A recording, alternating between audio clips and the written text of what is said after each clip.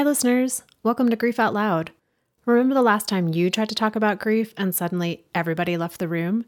Grief Out Loud is opening up this often avoided conversation because grief is hard enough without having to go through it alone.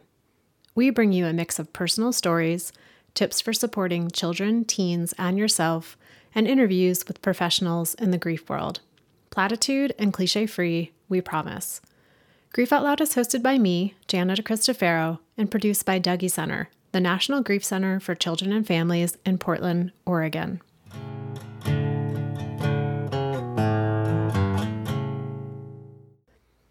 When I first heard the voice of today's guest, she was telling a love story.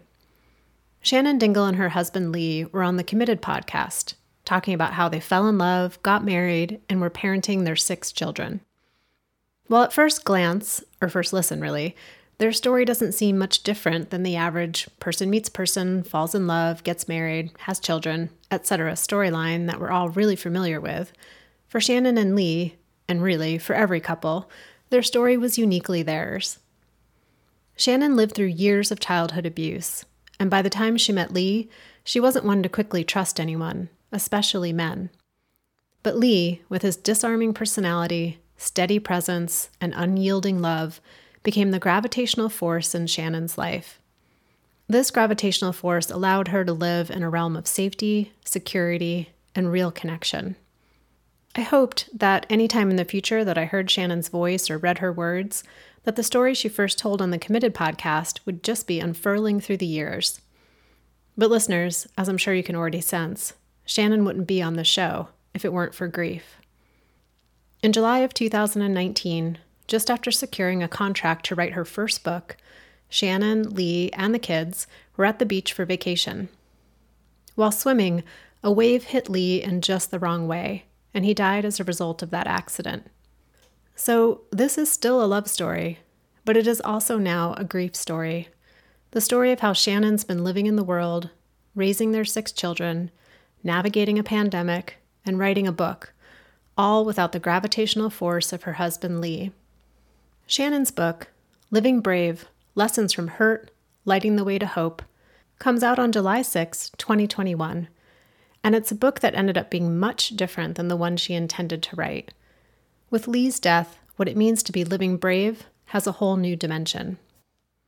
Shannon and I talk about what it was like to have their family's tragedy go so public, and how she and the kids are making their way, with lots of dark humor, honesty, and complete permission to feel and express everything and anything that comes up.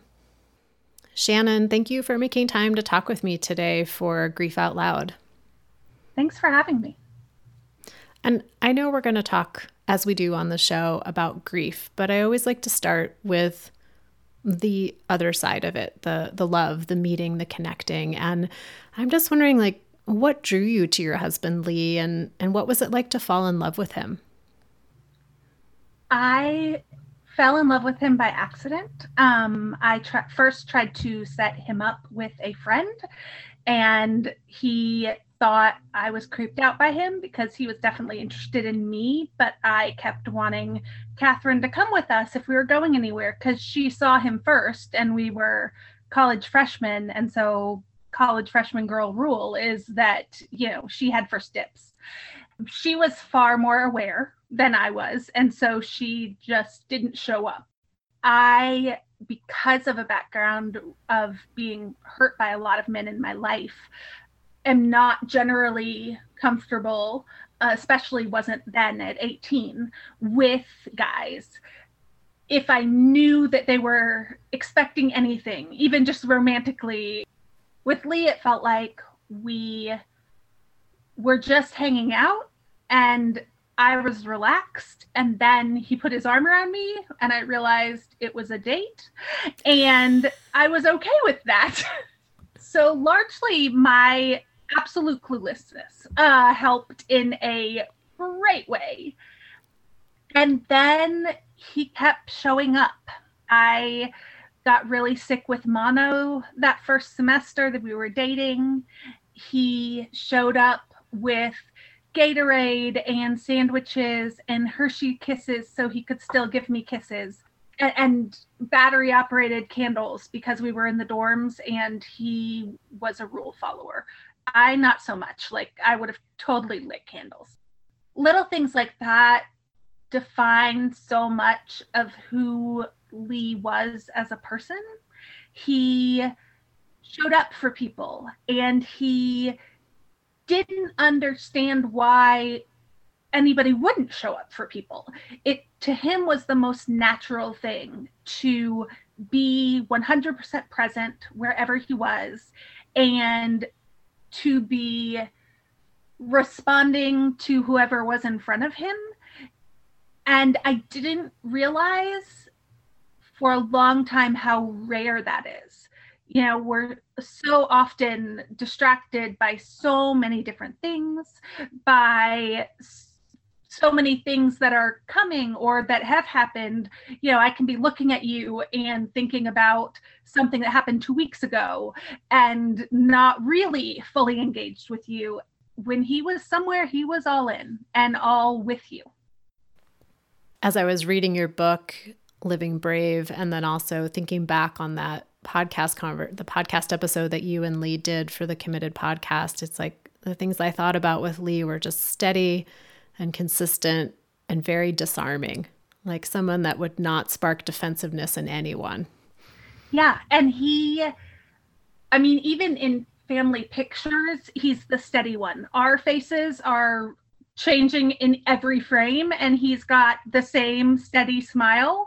We've never had to like ditch a picture because his face was doing something weird, because his reliability really defined him, especially for us as a couple, because I am very often spiraling with some new idea or some thing in politics that I'm angry about, or even, you know, he would joke that he was nervous when I would say, oh, I have an idea, because it could be anything from we should consider adopting again to what if we put the Christmas tree in a different place? Because whatever I'm doing, like, I have a lot of passion involved, and he balanced me out a lot. He was the brakes to my gas. He was the steady to my swirling. He was the calm to my chaos.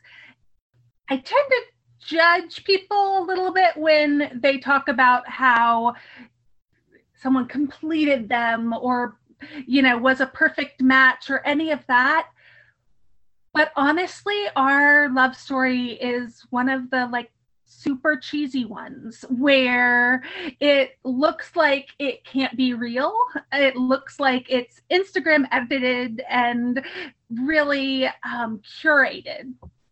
And no, we just really loved each other and loved spending time together, and nothing felt daunting because it was us against the world, not just me.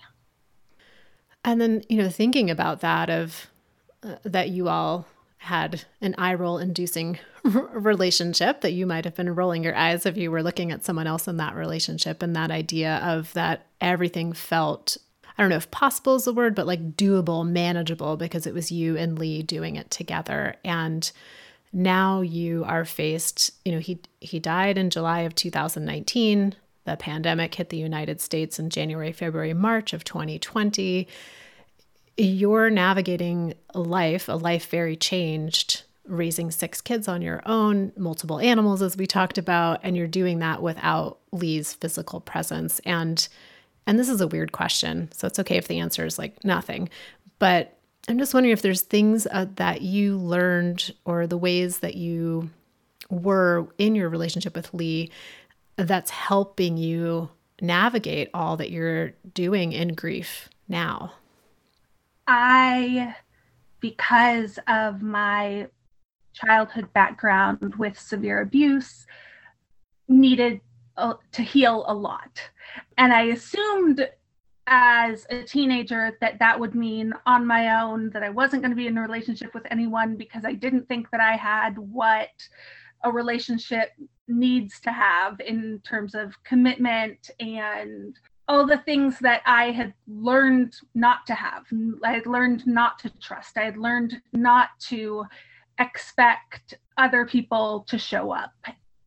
I don't want to treat it like Lee was my mental health support or mental health provider, but being married to him and growing up together, essentially, because we were 18 and 19 when we met, that changed me and my expectations of life, of other people, of what the world was in innumerable ways. I've taken on some of his optimism, some of his generosity in assuming other people's intentions to be good. That is not a thing that comes naturally for me, but it was so much a part of him that is a part of who I am now. I think any couple ends up taking on different things from their partner. And a girl who was totally trying to be a mean girl in college when Lee and I first started dating made a comment once that she liked me better when I was with him. She totally meant it as a slight. But even then, I took it as a compliment on our relationship. I liked me better when I was with him. I was less concerned about what anyone thought. I was less concerned about whether or not I was measuring up to some arbitrary standard in the world, because I knew where I stood with him. And I knew as I began to share more and more over the past decade about my childhood, about abuse, about just really hard things, that I was sharing from a place of knowing, even if other people didn't understand, I knew he did. Whatever was requiring bravery, he was often a source of that bravery for me. Are there ways in which he continues to be that source of bravery? He continues to be that source of bravery in a kind of twisted way, in that I know in the moments when I feel insufficient and when I feel like I'm just not enough or I'm too much, or all of the other things that are basically imposter syndrome, I know it's possible to move forward. I know it's possible to not just get stuck in that cycle. I know that it's possible to take some deep breaths and have support from others and ask for help when needed. And all of the things that I did with him, that I'm having to figure things out in a very different way now. There have been so many times when I have said to a friend or to my therapist that I wish that he were here to hold me through this, whatever this might be. In being changed by him and being loved by him and in loving him in return, I am able to do for myself things that I couldn't do before I knew him, that I didn't have faith in myself. I didn't believe that my words could matter. He was my biggest champion with this book. I signed the contract for it 3 months before he died.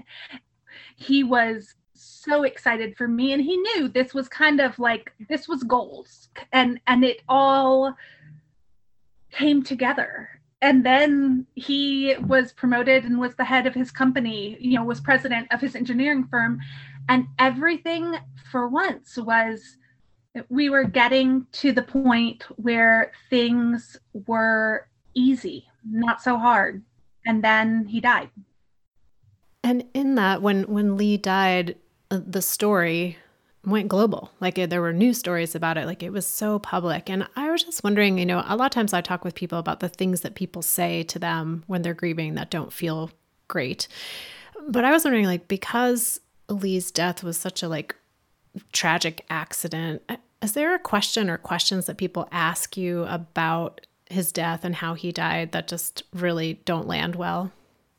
Because people have seen our story all over. I have folks who have contacted me from Australia and Norway and Thailand and a lot more places who heard my story on the news wherever they were, because it was this freak accident at the beach. We are an attractive family, and so things took off, and there really wasn't a whole lot happening in the news that particular week. For me, it's the assumption that I want to talk about it, the assumption that I want to talk about the details. What I share about what happened on the beach is very edited, is very intentional. I know what I'm comfortable with putting out there, and I know that there are some things that are not going to be for public consumption. The number of people who think that they can ask certain things that even my best friends would couch with, you don't have to answer this, but, and strangers feel like that we were entertainment almost, and they wouldn't word it that way, but it was this sort of trauma porn of everybody was glued to the news and subsequent articles about donating organs and articles about who we were and who he was and all of these different things, that I think it was easy for people to lose the human aspect of it, that we weren't some news show. We were a family deeply grieving, a family who had to duck news crews pretty regularly. We had him buried in the morning of the day of his funeral because we didn't want for news crews to follow us from the church to the burial site. And we knew that was most likely what was going to happen if we went from the church to bury him, and so did things in a different order.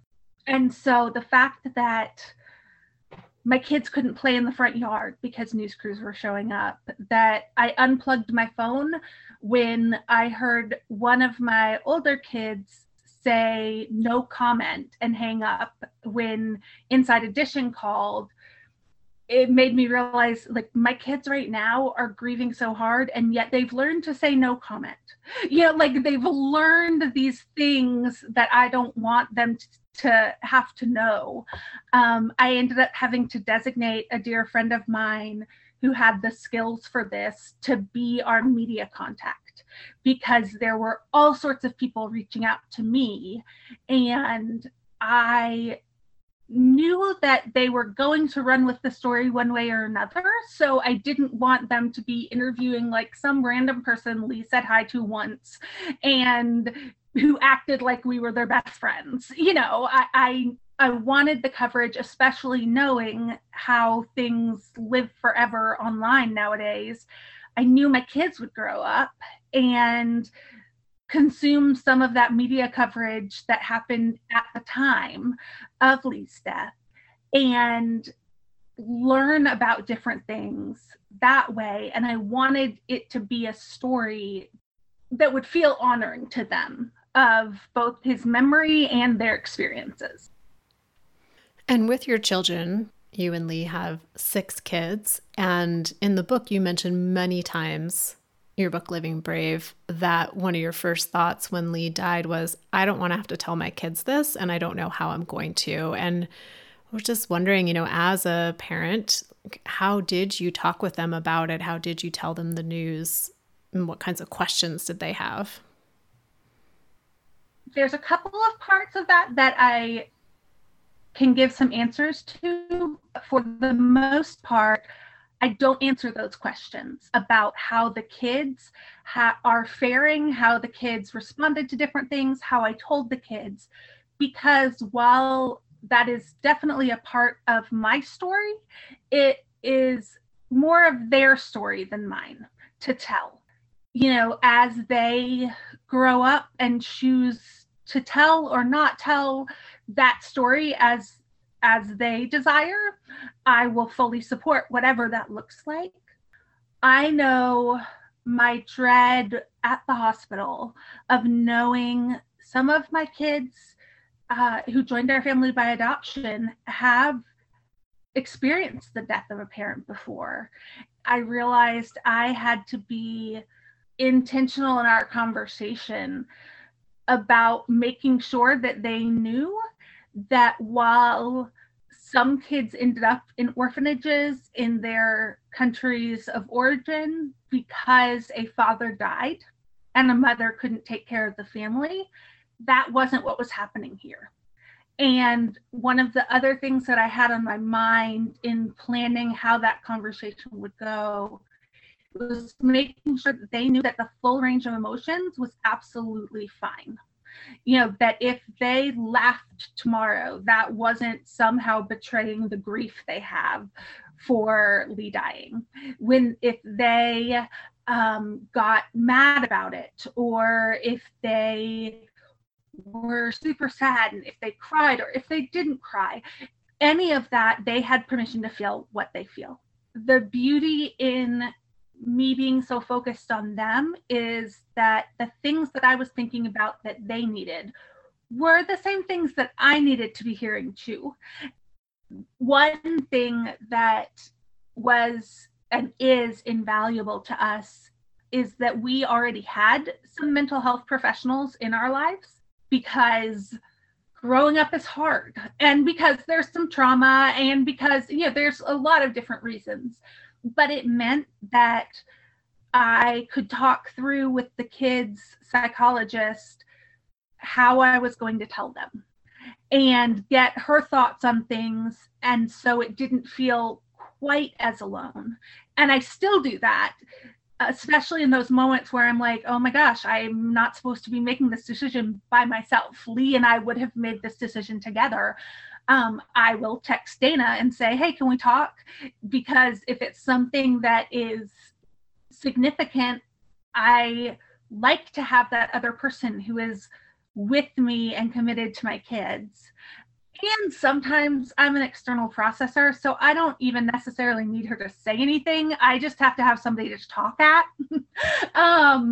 That has been huge, and I don't know how we would have fared, especially early on, if we didn't already have people in place who knew our kids. All of the kids are in therapy now. They weren't all in therapy then, but the psychologist who works with them knew the other kids, you know, and so it wasn't starting fresh. I really appreciate what you were saying earlier of how, you know, I think about the experience that your family is going through, how public it became, and how often that happens for families when someone dies in an accident or some other thing that gets deemed quote unquote newsworthy. And I think about story and narrative in grief, and how, you know, we grieve as individuals, we grieve as family, then sometimes we're grieving publicly. And just really appreciating the intention you put behind whose story is it and whose story is it to tell. Because a lot of tension and conflict can happen in a family system when someone dies, and it's like, who's grieving this way and who's grieving that way, and who's telling the story and who has control over whose story is being told. So just really appreciating that intention that you're bringing to your kids. Another part in your book that really stood out to me is, you know, we talk a lot about the different metaphors for grief. One of the most common ones is grief comes in waves. You know, you hear it and read it all over the place. And then a wave is how Lee died. You know, so the other metaphor you talked about in your book is like when Lee died, it felt like gravity went away, like the force that was holding you, you know, to the planet. And just wondering, like, how are you navigating those different metaphors of grief coming in waves? And do you have a new one or a different one? Or are you still relating to that gravity one that you identified? The gravity metaphor still totally works for me, that he was such a grounding force in my life that it feels disorienting. Even later today is promotion for 8th graders. My 2 oldest are heading to high school. And so they are wrapping up middle school, and the whole, ceremony of whatever it looks like. I'm not 100% clear on the details, but I know when I have to be where. But that is something that feels disorienting because he's not here to be part of it. And it's an emotional thing. And June is an emotional month for me anyway, especially since Lee died, because my birthday and our anniversary and Father's Day all fall in June. I'm already at the point where emotions are very, very close to the surface. That worked without me having to do much work before Lee died because he grounded me.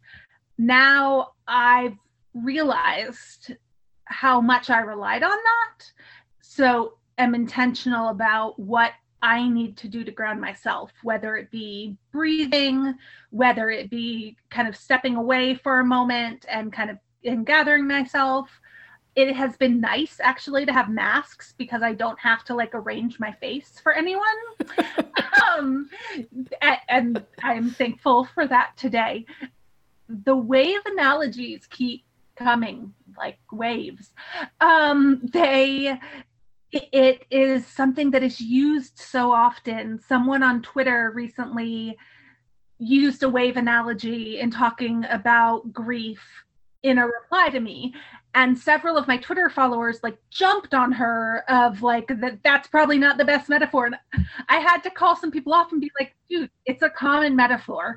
And now we're 2 years removed, or nearly 2 years removed from Lee's death.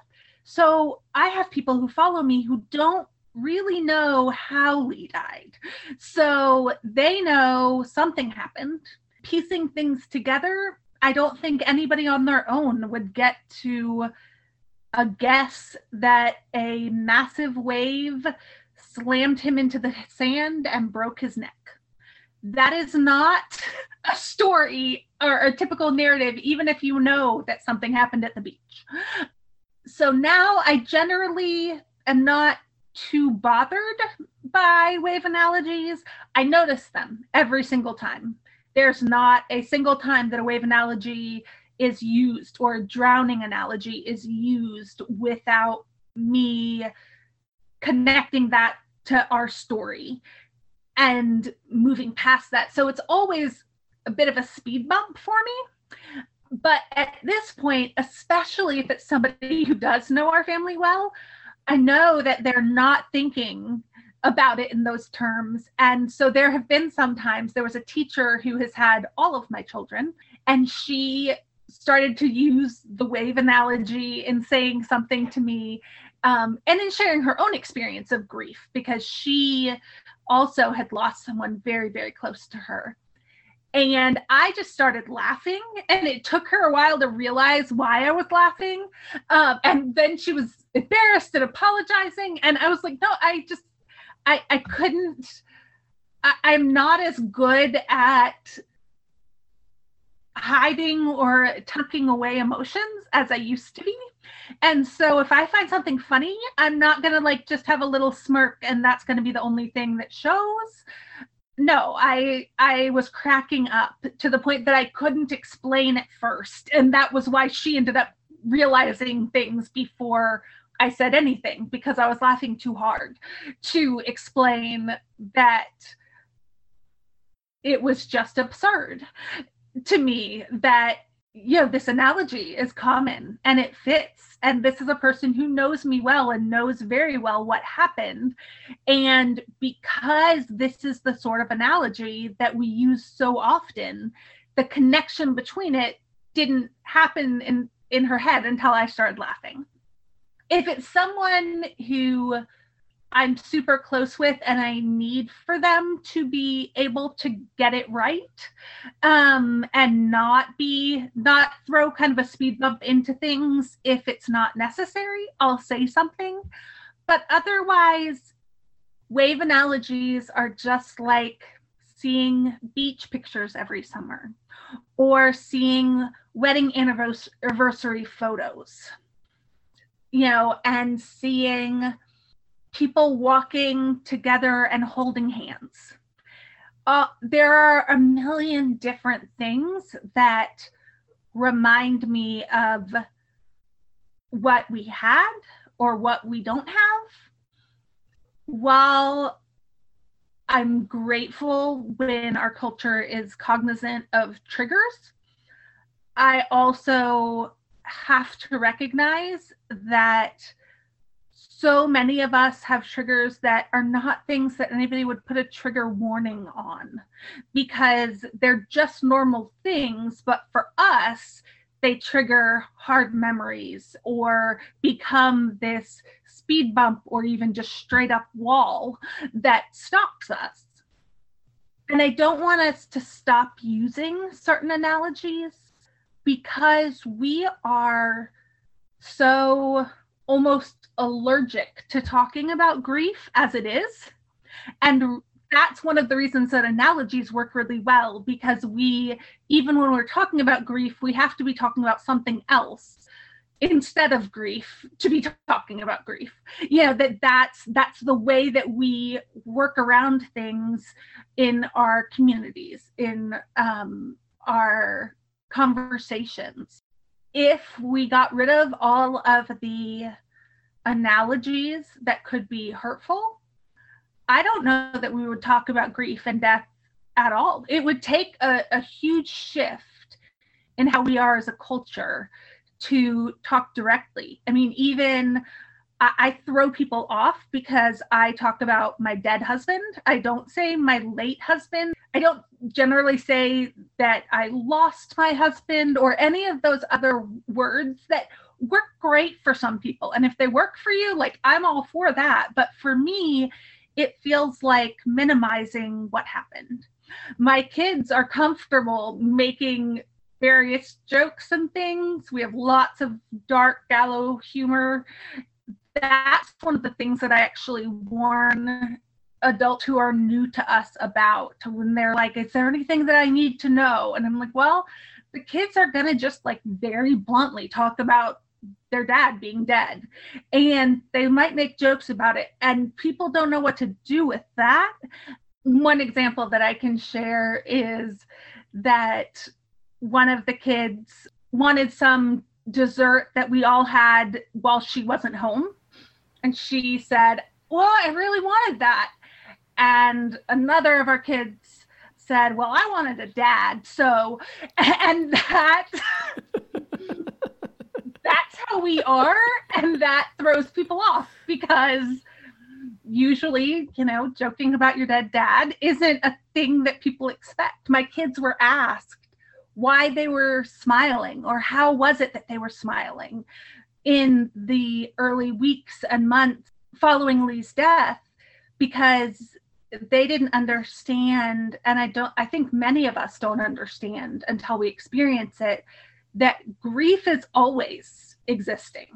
It's always a part of our lives. His absence can be very, very loud, while at the same time, there is something really exciting happening, or really joyful happening, or something that we're thankful for, or something that we're scrambling to figure out, or, that there is so much both and.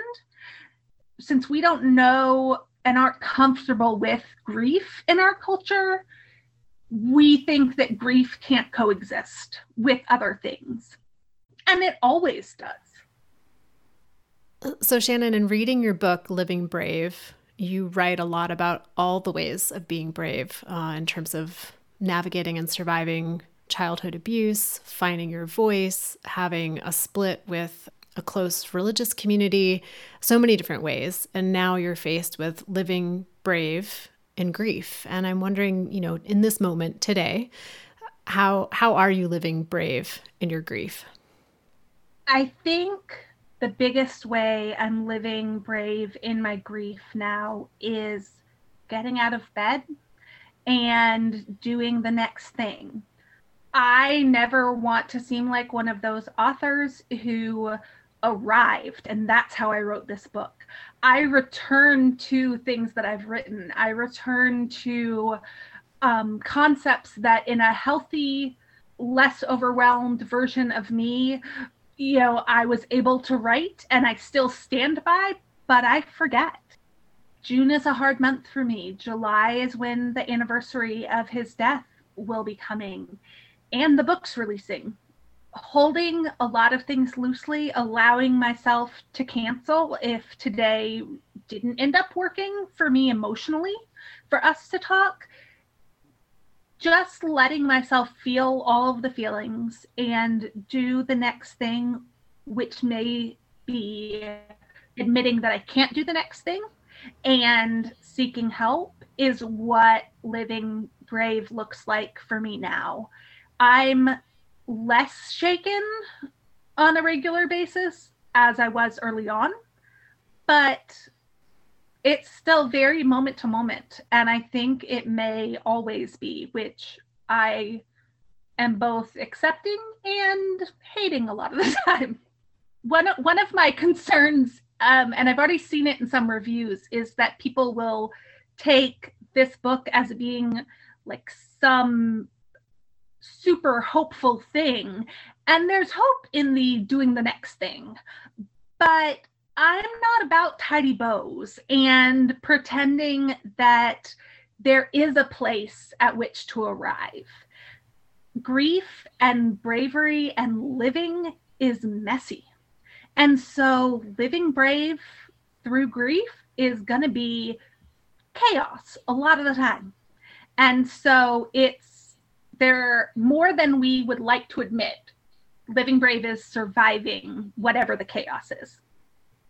I always go back to thinking about grief and dishes. It's like sometimes when grief occurs, we think if we just wash all the dishes as fast as we can and as well as we can and dry them perfectly, tomorrow there'll be no more dishes. But there's always more dishes tomorrow to be done or not done, depending on where we are in that moment. Remind me again, Shannon, what is the publishing date? Like, when can listeners get a hold of your book? July 6th. And it will be available, Living Brave will be available in ebook format, in audiobook, written form on that date. Some people, especially because it's a memoir, have asked if I recorded it. I chose not to because of how hard that would be emotionally. That was a Living Brave sort of decision for me to make. But I am absolutely psyched about the person who did record it. I got to pick her out, and my kids think it's really, really awesome that she also voices a Transformer in Transformers Cyberverse. So I don't know that adults are going to be as psyched about that, but it gives me cred. And then, okay, so July 6th, the book is coming out, listeners. You can get it wherever you get your books. And then for folks who want to connect with you, because you have a very strong presence on social media, what are the ways that people can find you there?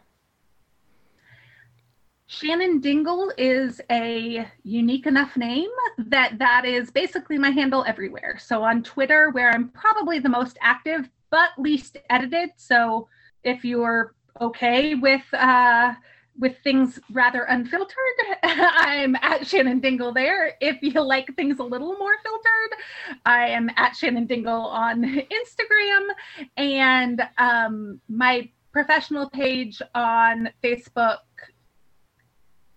Search for Shannon Dingle. I can't remember exactly what it is. Okay. But everything, my website is shannondingle.com, to find all sorts of different ways you can order the book. If you go to shannondingle.com/book, you'll have it all there. Well, thank you again for all that information. And listeners, as always, it'll be in the show notes in case you didn't get a chance to scribble all of that down. Shannon, thank you again for your book, for coming on Grief Out Loud, for talking with me, for just being exactly who you are in your grief. I just really appreciated our time together today.